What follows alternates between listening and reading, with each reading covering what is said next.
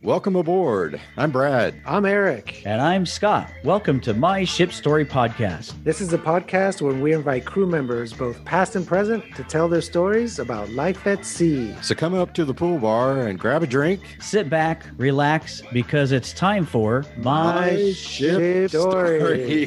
God, that was terrible. Hey, welcome everyone. It's another episode of My Ship Story Podcast. Got with me Scott today. Eric's had something come up, so it's just going to be me and him and our guest today on the show. What's happening, Scott? Hey, we saw each other in IRL a couple weeks ago. Yeah, that was exciting. Not that it doesn't happen that often, but our friend Bucky Hurd with the Righteous Brothers came to what was it? Sugar Creek Casino? Yeah, Sugar Creek Casino in the bustling metropolis of Hinton, Oklahoma. Yeah, where paint goes to die. but actually, it was pretty nice. It was pretty nice. Nice. Yeah, it was super nice. Yeah. It was good show and lots of people there. Yeah, I actually it's funny. It's funny you say that. Last night I was Ubering and this couple was like, "Yeah, we're going to this casino," and I'm like, "Yeah, have you been to the Sugar Creek Casino?" And they're like, "Yeah, we just went there, and there was a concert. It's like Righteous Brothers was there," and I'm like, "Yeah, I know, I was there. He's a friend of mine." And they're like, "Shut up!" And I'm like, "Yeah, we were there. It was Bucky and Bill Medley, and yeah, we had a ball and met him, hung out a little bit afterwards, and did some karaoke." And they're like, "That was the best show. That was so awesome. We really loved that." And I'm like, "Yeah, that's awesome." So I thought that was pretty funny. Yeah, that was cool. That was cool.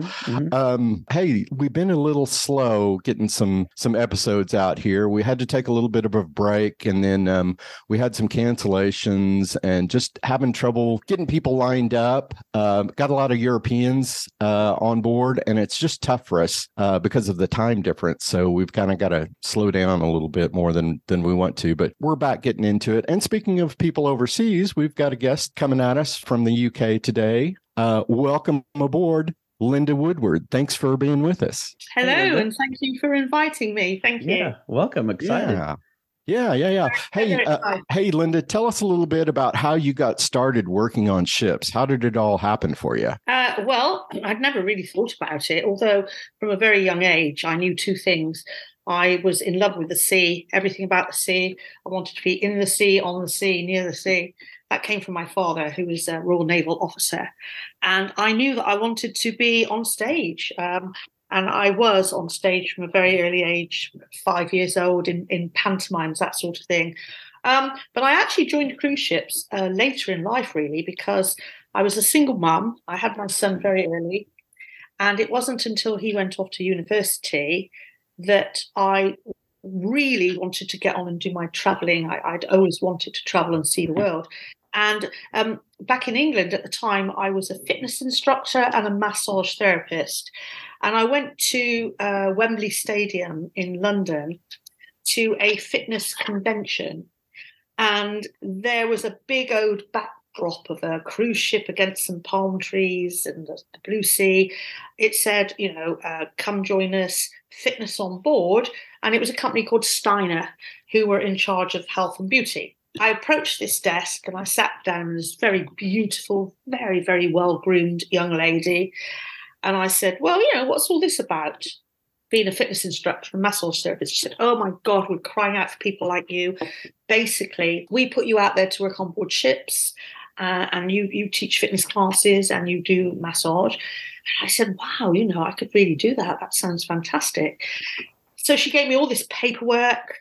I took it home. I literally threw it in a drawer and I forgot all about it for 6 months. And then one day I literally woke up. My son by now is about to go off to university.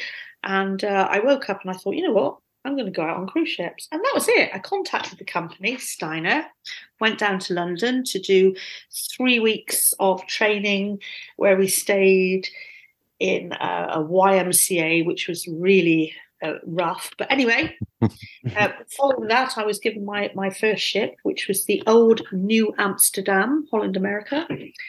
Myself and a colleague flew from London out to New Orleans. We dropped our cases at the hotel. And despite the late hour, we went straight down to the House of Blues. And we skipped the line. and we fluttered our long eyelashes at a very nice bouncer. We pleaded we're only in for one night and we'll never have the opportunity to visit again. And so he let us into the House of Blues, and that was fantastic. So we had very little sleep that night. And the next morning, I remember the feeling of fear that grasped me when the cab driver dropped us off at the port. And there it was, the New Amsterdam, which looked, oh my God, just so big and intimidating. And I literally thought, what the hell am I doing? What year was this? What year? Oh, crikey me. That was probably 1996, I think. Yes. Oh, okay. So you were starting about when we were Just about the time that we were finished. Yeah. Okay. Yeah. Okay. Yeah. Cause I left in 96 Royal Caribbean and then went back to Renaissance until 2001. I think I left in 99. Yeah. And the thing was, I thought, I'll try this. I'll do one contract, see what it's like. I'll be done. One contract. Yeah, just one more contract. It's like our mantra, isn't it? And then they dangle the contract. Oh, we'd like to send you to New England or Thailand, and you're thinking, oh shit, I haven't just been one around more. Just one more. Just 5 more. And I remember on my second contract, I was on the Crystal Harmony, which is out of commission now, but she was a very beautiful 5-star ship. And I met this, he was a VIP waiter on the VIP deck where I was doing VIP massage. So I was taking a massage table to the beautiful suites and doing in-house massage. And I remember, he was a butler, that's right, a butler. And I remember him saying to me, Linda, do not get hooked into this lifestyle. It's extremely seductive. He said, I've been doing it for about 20 years now. And to be honest with you, I wouldn't know how to stop. And I thought about that and I thought, I'll probably just have a bit. And then I ended up doing it for 15 years. Oh, wow. Wow. Yeah. How long were you a Steiner? And by the way, let me get in here. We've had Steiners on before, but just to remind everybody, Steiner was a concession. So you weren't working for one particular cruise line.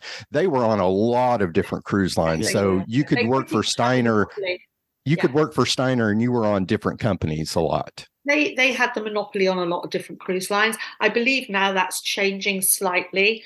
But back then they could put you on any cruise line anywhere. Yes. Yeah. How long did I work for them?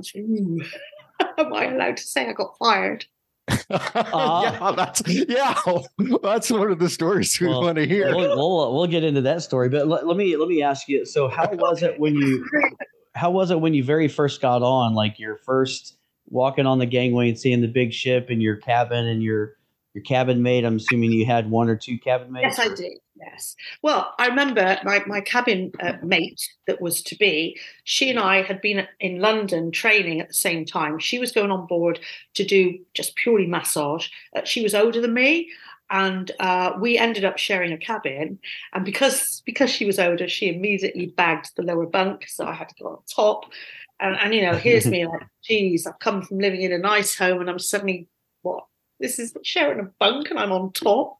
But anyway, the funniest thing was we get into this cabin and the first thing I noticed was this stale air. The New Amsterdam, it was an old ship.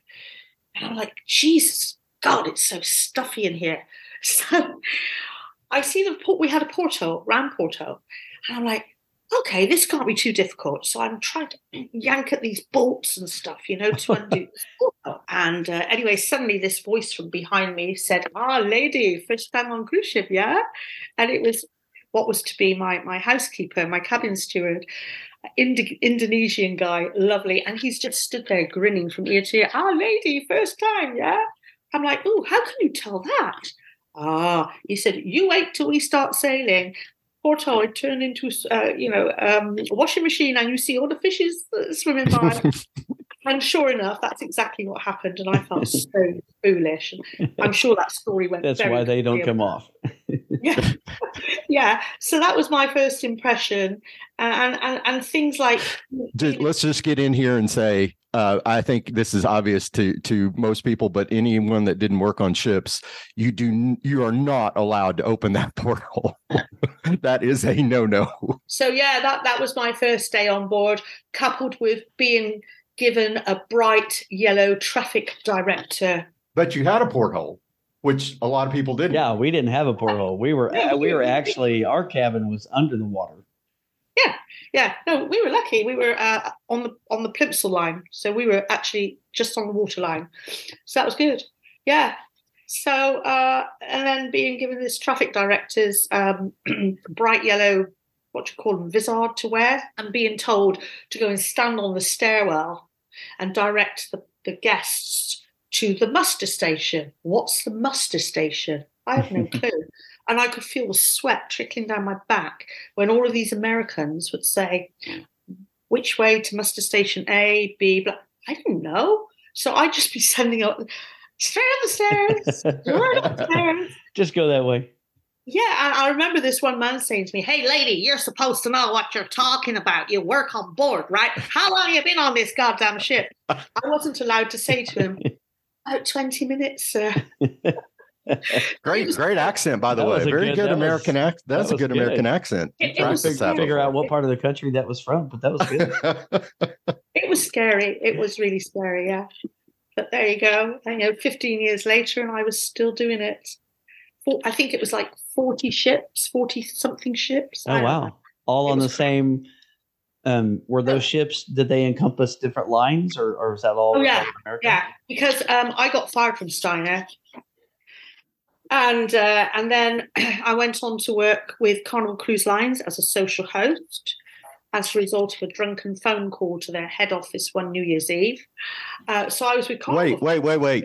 Do you want to tell us how you got fired from Steiner? Do you want to tell us? Well, wait a minute. So it sounds like we're going straight into the ship stories. Okay, I'm Linda. This is part of my ship story. The firing from Steiner's was, we were on a very small ship. It was the Sea Goddess 2. She was beautiful.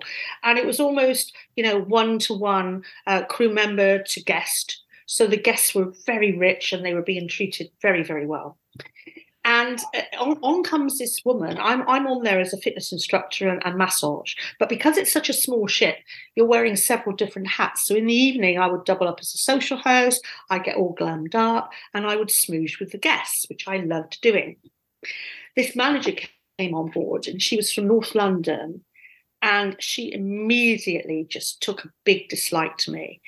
And she would always be saying, I'm the Steiner manager. Oh, I'm the Steiner manager. Blah, but she was always sort of hitting on my boyfriend, who was an engineer, and she'd be inviting him to go to her cabin for parties when she knew I was working. She was also working the rota, so she would make sure she got time off in all of the splendid ports, and I'd be left on board. And she really did have a way of patronizing me and making me feel really angry. Yeah, we talk about this a lot. Bad managers really make a bad time on board. Almighty. Embarkation day off, I can have a lie-in and I'm in my cabin and my phone starts ringing and it's early and it was her. Of course, no cell phones back then, so you've got to get out of bed, top bunk to get to the phone. And her voice was, I need you to come up to the gym immediately and move the Reebok steps from A to B. Your morning off is now no longer. And I just saw this red haze beyond my eyes. And I really don't remember putting my tracksuit on or getting in the elevator to go up to the gym. But I do remember that she was stood there against the wall with her arms folded, watching me. And I do remember I just strode across the gym and I grabbed her around the throat. And I think I actually probably did lift her off the floor. Am I allowed to swear? Because it's really intense. Oh, yeah. Yeah. Well, it's too late. My gosh, you've already dropped the F-bomb. Oh, yes, that's right. So I've got her by the throat and I could see her and her jowlio face was, and I just said, if you ever fucking speak to me like that again, I swear to God, I will throw you over the side of the ship. And believe you me, I've got the strength to do it. and I would love to watch you gasping and spluttering for breath. That was it. The next thing I know, she's on the phone to head office in London. Oh my God, Linda, she's gone crazy. I can't control her. She's uncontrollable and I just don't know what to do. So I got fired. And so, I was escorted off the ship in Istanbul that was the most embarrassing part. These two bodyguard security men actually had to escort me to the airport with my luggage and make sure that I went through the gate. As I'm exiting the ship, all my friends are like, yeah, good on you, Linda, well done, But the actual journey to the airport and then being dumped in Istanbul in this sweaty, overcrowded airport, I'm like, well, thanks a lot, guys. Thanks for protecting me. And that was the end of my Steiner days. So I went back to England. Did that encounter ever follow you? Did anybody ever find out about that? Like Carnival, like, hey, so what's this Steiner thing? No, never. I mean, look, the thing is, on ships, people got fired all the time. Mm-hmm. And then a couple of months later, they'd rejoin either another cruise line or they'd be taken back again anyway. It was just unfortunate. Now, how did you reapply, or what was the time difference between the two going into Carnival? And did you just apply to Carnival again? And what? Well, I'd been working as Steiners. Carnival Cruise Lines were buying out. They were buying the Sea Goddess 2, which belonged to Cunard. And we had a gentleman come on board from Miami, and he was a audits marine manager or marine audits manager. And apparently he was watching my behavior with the guests. And he and I had dinner one night on board and a bottle of wine. And he said, look, you really should come and join us at Carnival. I think you'd make a fantastic social host. He said, you're great with the guests.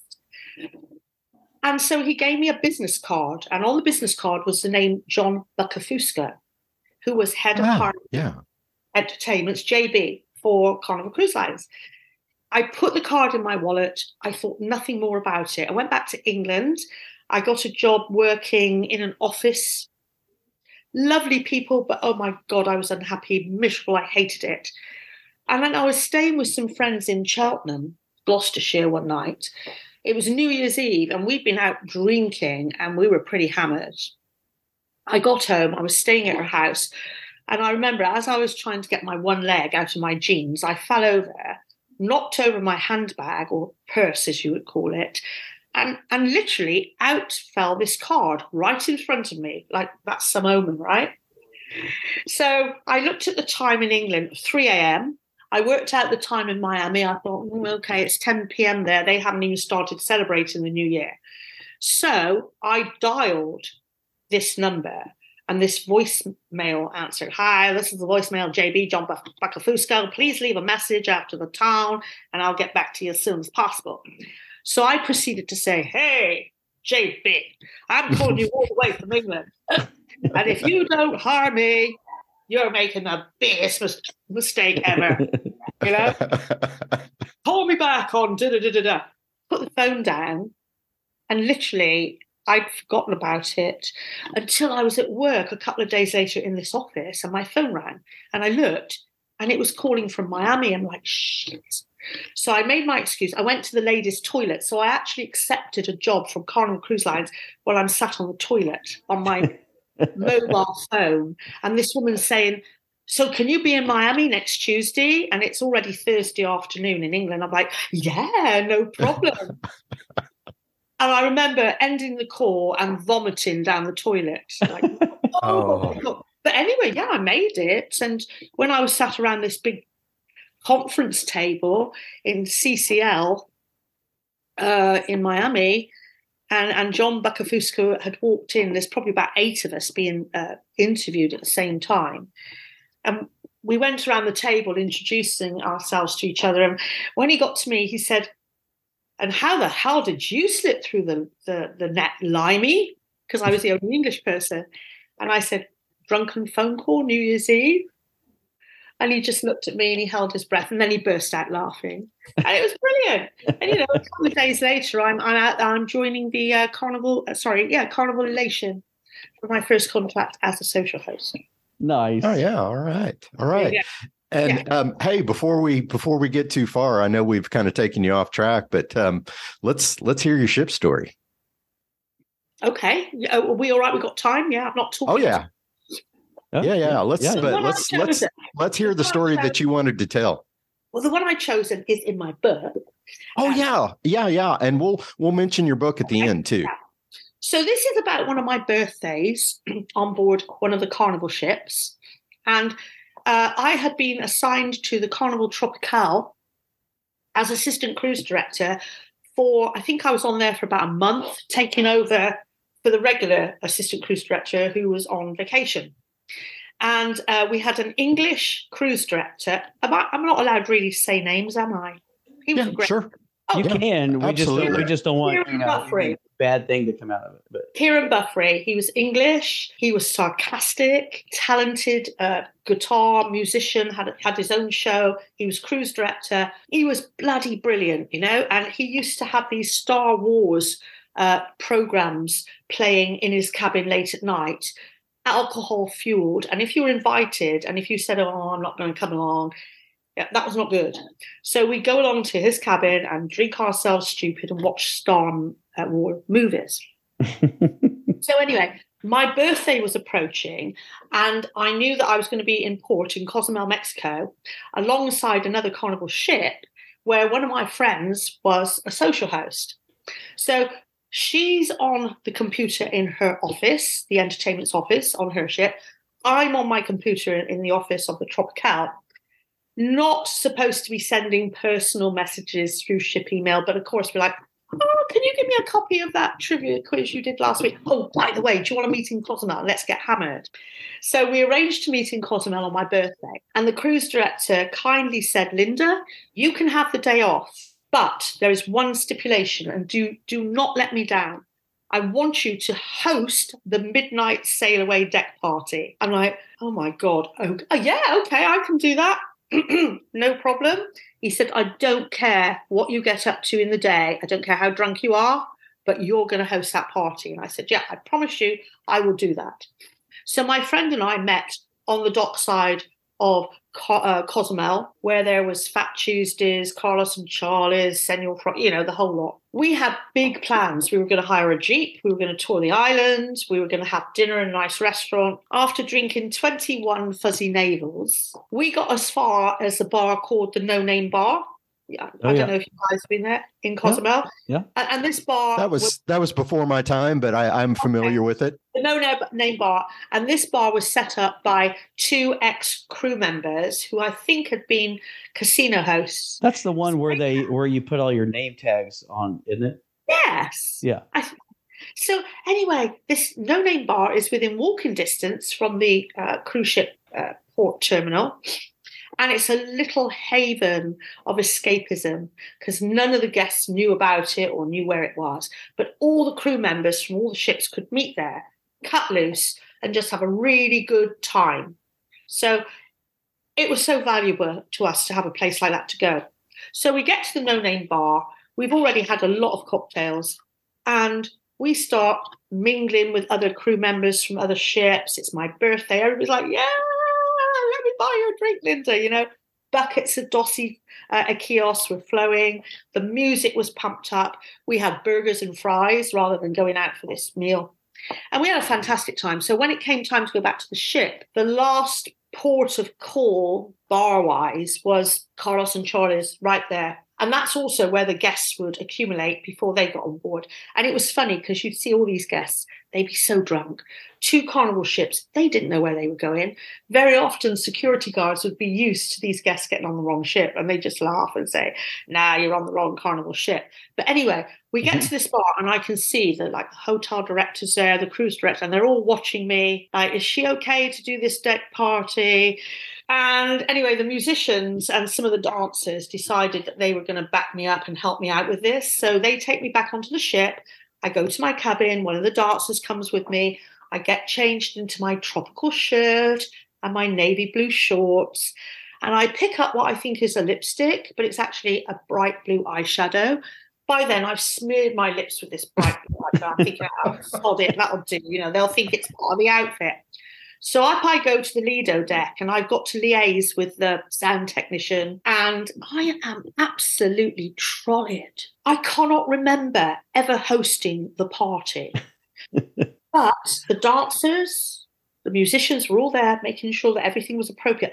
The next day, the ratings for that deck party were phenomenal. The guests were saying it was the best deck party they'd ever attended on any ship. The dancers and the musician confirmed that I had hosted it. They said you were absolute dynamite on that microphone. The conga, everything went perfectly well. However, I woke up the next morning with the hangover from hell, and I had my own cabin, so I wasn't sharing. So I thought. And I didn't have to work until the afternoon. So that was, thank God for that. I woke up and I can remember there was something in my bed with me.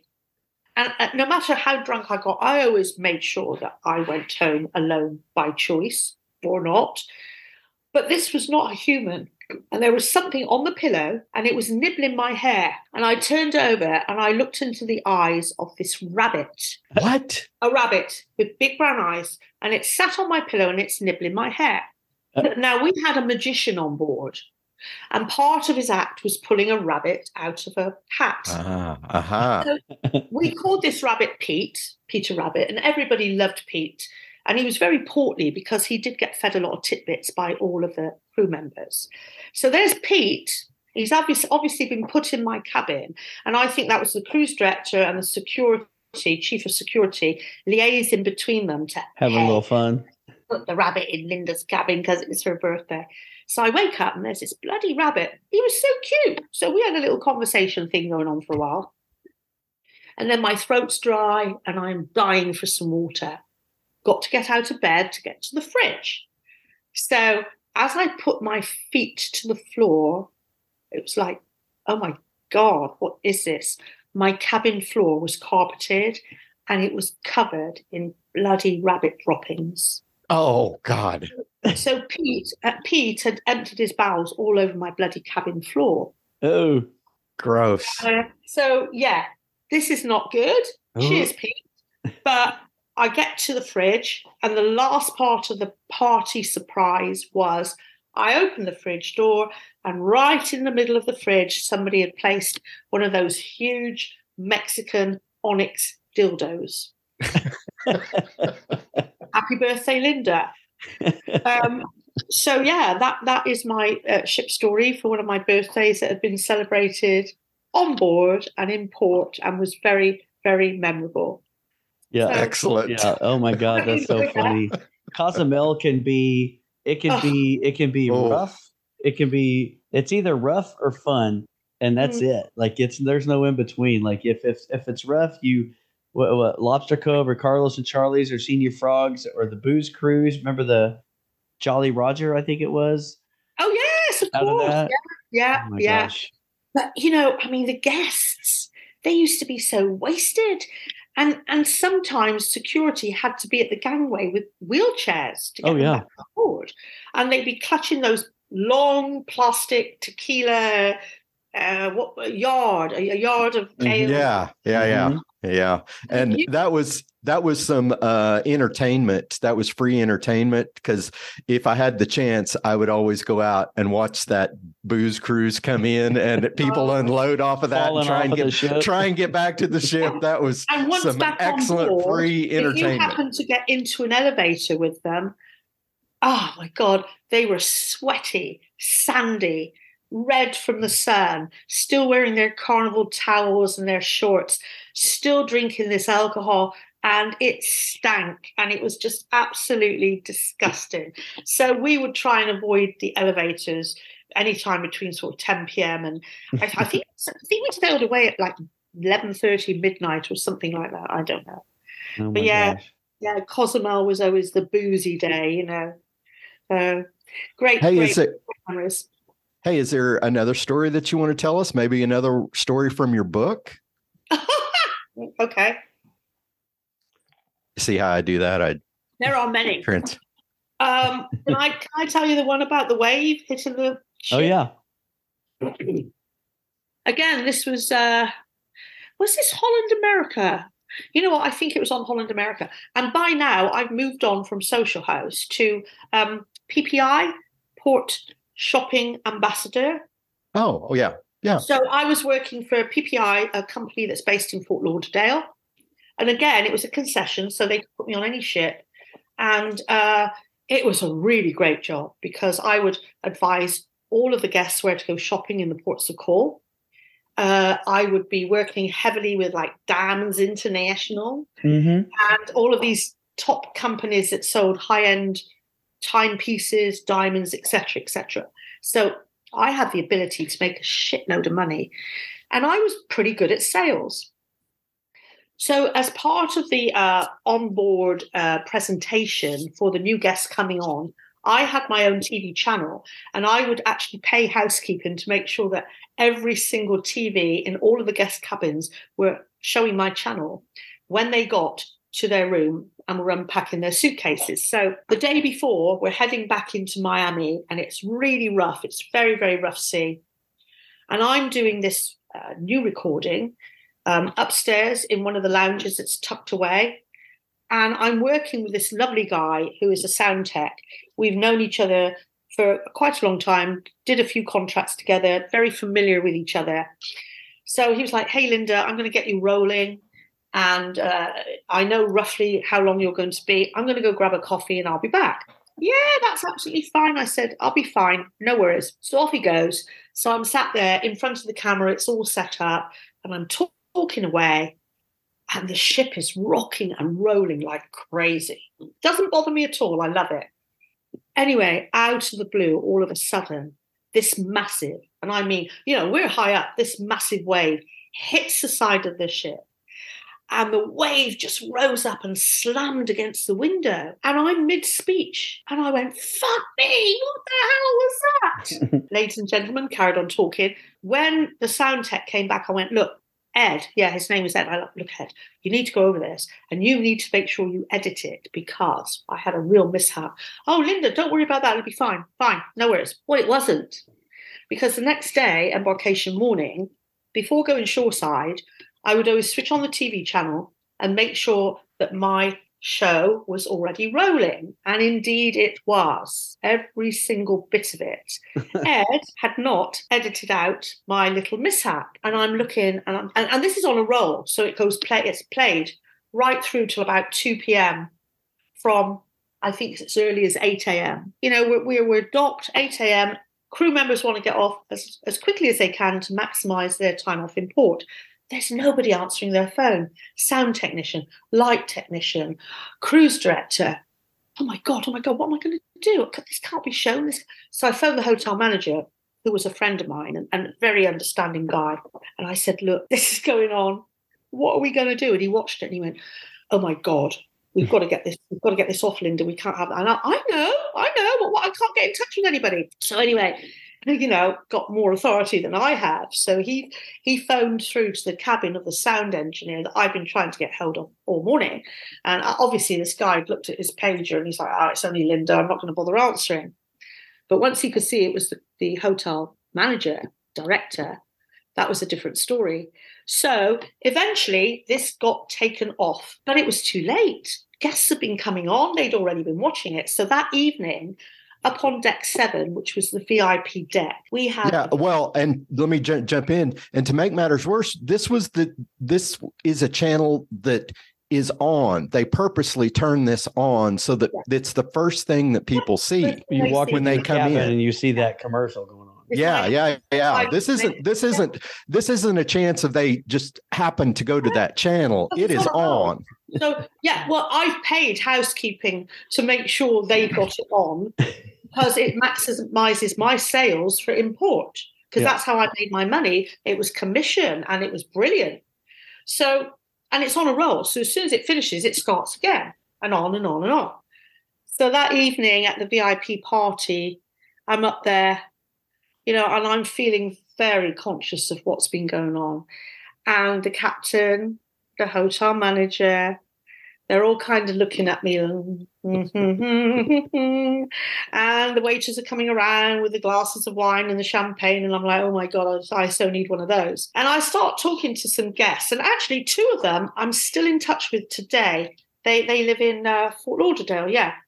I helped them choose a beautiful yellow diamond for a wedding anniversary. And they still keep in touch with me. And they were one of the first two people that I approached and spoke to. Hi, I'm Linda, I'm your Port Shopping Ambassador. Welcome on board. How are you? And the answer was, oh, yes, Linda, we know who you are. We've already been watching you on the TV. Oh, my God. And then they laughed and they said, we actually thought it was hilarious. The poor guy, the sound tech, he actually did get a written warning for that. So what happened with that? Did he explain like, sorry, I forgot, or I didn't think? Yeah, I guess so. I guess he just forgot. Great. And so how many story. contracts and ships were you on as PPI? Quite a few. They started me off on the Carnival Pride. And apparently my sales figures rocked so well that once you set the bar, they expect it to go higher every time. Quite a pressurized job, but I did enjoy it. From the Carnival Pride, I went to the Oosterdam, Holland America, loved that ship. And then I stayed with Holland America, Oosterdam, Rhindam, where I met my future Dutch husband, who was an officer on board. And then Statendam, Westerdam. I've got to say, Holland America Westerdam is one of my favorite ships. Lots of Holland America. Well, let me ask you this, Linda. Why did you finally decide to leave ships? I was getting older. I mean, I started when I was older than most. I married a Dutch officer, and we're still amicable. I was wife number 3. He is now on wife number 4. Red flags I ignored, but he's a fun person. And there's a whole chapter of him in my book. And he messaged me a few weeks ago saying, oh, my Lindy Lou, I'm so proud of you writing a book. And I'm like, yeah, buddy, you're in a whole chapter. You haven't read it, have you? I'm intrigued. I must buy it. And I said, don't worry, it's all told with love and respect. And then I thought, except for the bit about the mother-in-law, But yeah, the marriage was fantastic on ships. Unfortunately, when we went back to Amsterdam to live, it didn't work out so well. Because of an ex-spouse and kids, which I won't go into. But going back out onto the ships, the marriage was breaking down. My mother back home in England, her health was getting a bit fragile. And there was just something that told me, you know what? This is time to go back to land. Plus, a head office in Seattle, there was a new manager of all of the entertainment contracts. They could employ younger people. So I think there was like 5 of us. And the guy had never met any one of us, but he just looked at our portfolios. Too old, too old, too old. Let's give it to the younger ones and we can pay them a third of the salary. So all of that added up. Yeah, a lot of times that's what we hear a lot is not just one thing. It's kind of a combination of things that come together. And so, I found myself coming back to England, but I kind of knew I was ready. I think when complacency sets in and you're no longer, where are we today? Turks and Caicos. I can't bother to go ashore. And I think once you start to get into that mode, you realize you can't do it forever, and I keep in touch with a lot of cruise ship friends. And some of the things we talk about between us, we're like, Jesus Christ, how did we do that? We must have been on autopilot. It was just an incredible time of my life. And miss it like hell I do. Oh my God, yes. And you did and you said 15 contracts or 15 No, 15 years. 15 years, yes. And that was primarily with Holland America and Carnival. No. Carnival, I did several different Carnival ships. Cunard, I was very fortunate to work on the Queen Mary 2 twice. Oh, wow. Norwegian Cruise Lines, Holland America, Regent 7 Seas, 6-star plus. 2 cruise lines, I must tell you, I did not enjoy, and that was Princess and Celebrity. I didn't feel at home on either of those. Too bad Eric's not here today because he was he retired from Corporate Princess. I think he was a princess for 10, 12, 15 years, something like that. I think it was pretty close to 20. 20, yeah. Yeah. So lots of different cruise ships, lots of different cruise lines. And you were saying that your time on ships really affected you.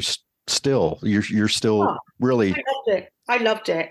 I honestly, during those years, we were so close-knit. We were like a big family. And I never, ever thought I could adjust to living back on land again. That was my world. I loved being on stage. I loved the adrenaline of when the curtains went up and I walked out. I loved going to the beaches and being able to swim in the sea and always feeling warm. Yeah, and I mixed with some very, very rich, I suppose, guests. And they'd invite me shoreside for lunch, so I'd be going to these restaurants that I'd never be able to afford to go to. Mm-hmm. And I'd be wearing diamonds worth a mortgage because I was representing, PPR and Diamonds International. So I'd be loaned this beautiful jewelry. And I was so skinny and I, long evening gown and this beautiful, wonderful jewelry. Taking it all in. Living the life. Oh, it was wonderful. Yeah, loved it. Absolutely loved it. So those years to me were absolutely precious. On your time on ships and stuff, do you ever hook up with any passengers or anything? Did I hook up with passengers? Any? Yeah. Yeah. Is any of that in the book? Yeah, I almost got. All right, that's a whole different book. I almost got fired. Yeah, of course we did. You just weren't allowed to if you got caught. But luckily, with my position, for me to be seen in crew in guest area was fine. It's, if I had a clipboard under my arm, I could look very efficient. It was getting back out again. I was just checking this guy's porthole.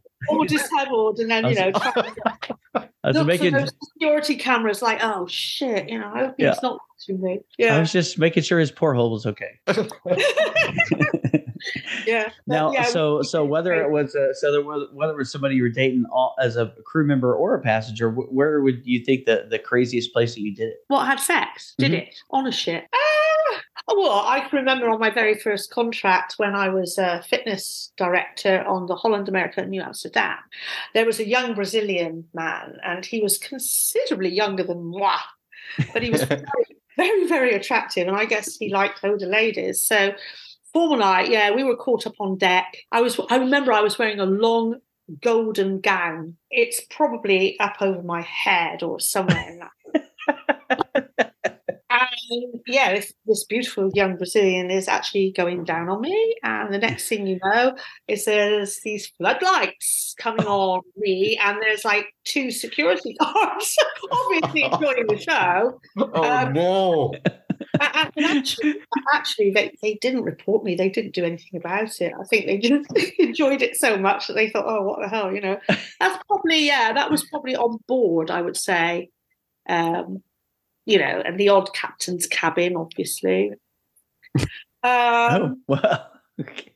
But, and 1 or 2 guest cabins. That was a bit risque. But, oh, yes, I do remember one occasion I was hosting the karaoke on one of the Carnival ships. And my boyfriend at the time was a sound technician, not the same one. This was a different one. This was going back to when I was a social host with Carnival Cruise Lines. And one of the guests had caught us in a sound booth, and he had his hands well up my sweater, and we were having a good open necking session. And she observed this. So this woman had the audacity to threaten me at karaoke, telling me that if I didn't continue playing tunes until she was ready to call it a night, she was going to report me for what she'd seen in the sound booth. What a bitch, huh? What? Yeah. Wow. So how many more songs did you play? A few. You just let me know when you're done, hon. Exactly. Hey, Linda, before we end up, we're getting close to time here. What made you decide to write this book? And tell us a little bit about it. Tell us the name and all this stuff, and where you can find it. A peek through the porthole, and every chapter is a true story, and I've obviously changed some names here and there, but everybody that has their genuine name in the book I've approached, and I actually asked permission. In the back there's some lovely photos of me looking 20 pounds lighter and very glamorous. Oh yes, beautiful. But anyway, how did I write the book? Well, I thought of the title when I was still on board ships, and I said to my husband, the Dutch guy, I'm going to write a book. and I'm going to call it A Peek Through the Porthole. The idea just came into my head. And he said, that's going to be great. You should do it. I never did anything much about it at all, except tell loads of people that I was going to write a book and I was going to call it A Peek Through the Porthole. When my mum was on her last day with us on Earth, she was in ICU in the local hospital. And I spent the last day with her, playing her music. And I read her a chapter from my book. And she grasped hold of my hand and she said, Linda, promise me you will write your book. She said, because you have got a beautiful gift for writing. And I said, okay, Mum, I promise you I'll write my book. Well, she passed away. It's been 6 years now. And for 3 years, I could not write a word. I was in a very dark place. Life was pretty bad. And then one day, I heard her voice as clear as day. And I heard her say to me, well, my girl, Linda, that book's not going to write itself, is it? That was probably about 2.5 years ago. And here it is. I've done it. I had the help of an extremely good editor who's in Belfast and a very good illustrator who's not too far from me. And with those two ladies together, we got this done. And I'm just so proud. And I just wish my mum was here to read it. But she is featured in it a few times because she did come and sail once and she was hilarious. on the very last night of the cruise, I couldn't find her. And some of my friends had taken her to the officers' bar and got her drunk, my mother. And I found her sat on one of these high bar stools, surrounded by empty glasses. Oh, Linda, why on earth didn't you bring me here before? This is a fantastic place. I'm having so much fun. Yeah. So she's in the book quite a lot. That's awesome. Yeah. Where can we get your book? Well, it's on Amazon. Just under Amazon, A Peek Through the Porthole, Linda Carroll Woodward. Lots of people have been buying it. Lots of cruise ship people have read it. One of my friends I worked with on board one of the Holland America ships, and she's read it. She's out in New York. She messaged me just the other day and she said, I read your book, really enjoyed it. Oh my God, did it take me back to those days? You didn't have to tame it down though, didn't you? And I said, do you think so? And she went, oh, hell yeah, you've really tamed it down. I said, well, I've got family and one day my grandsons might want to read it. And she said, yeah, we know what really went on. So, thanks so much for being with us today. We really enjoyed it. You've got some great stories. Well, I hope I haven't got myself into any trouble, because you know who you are.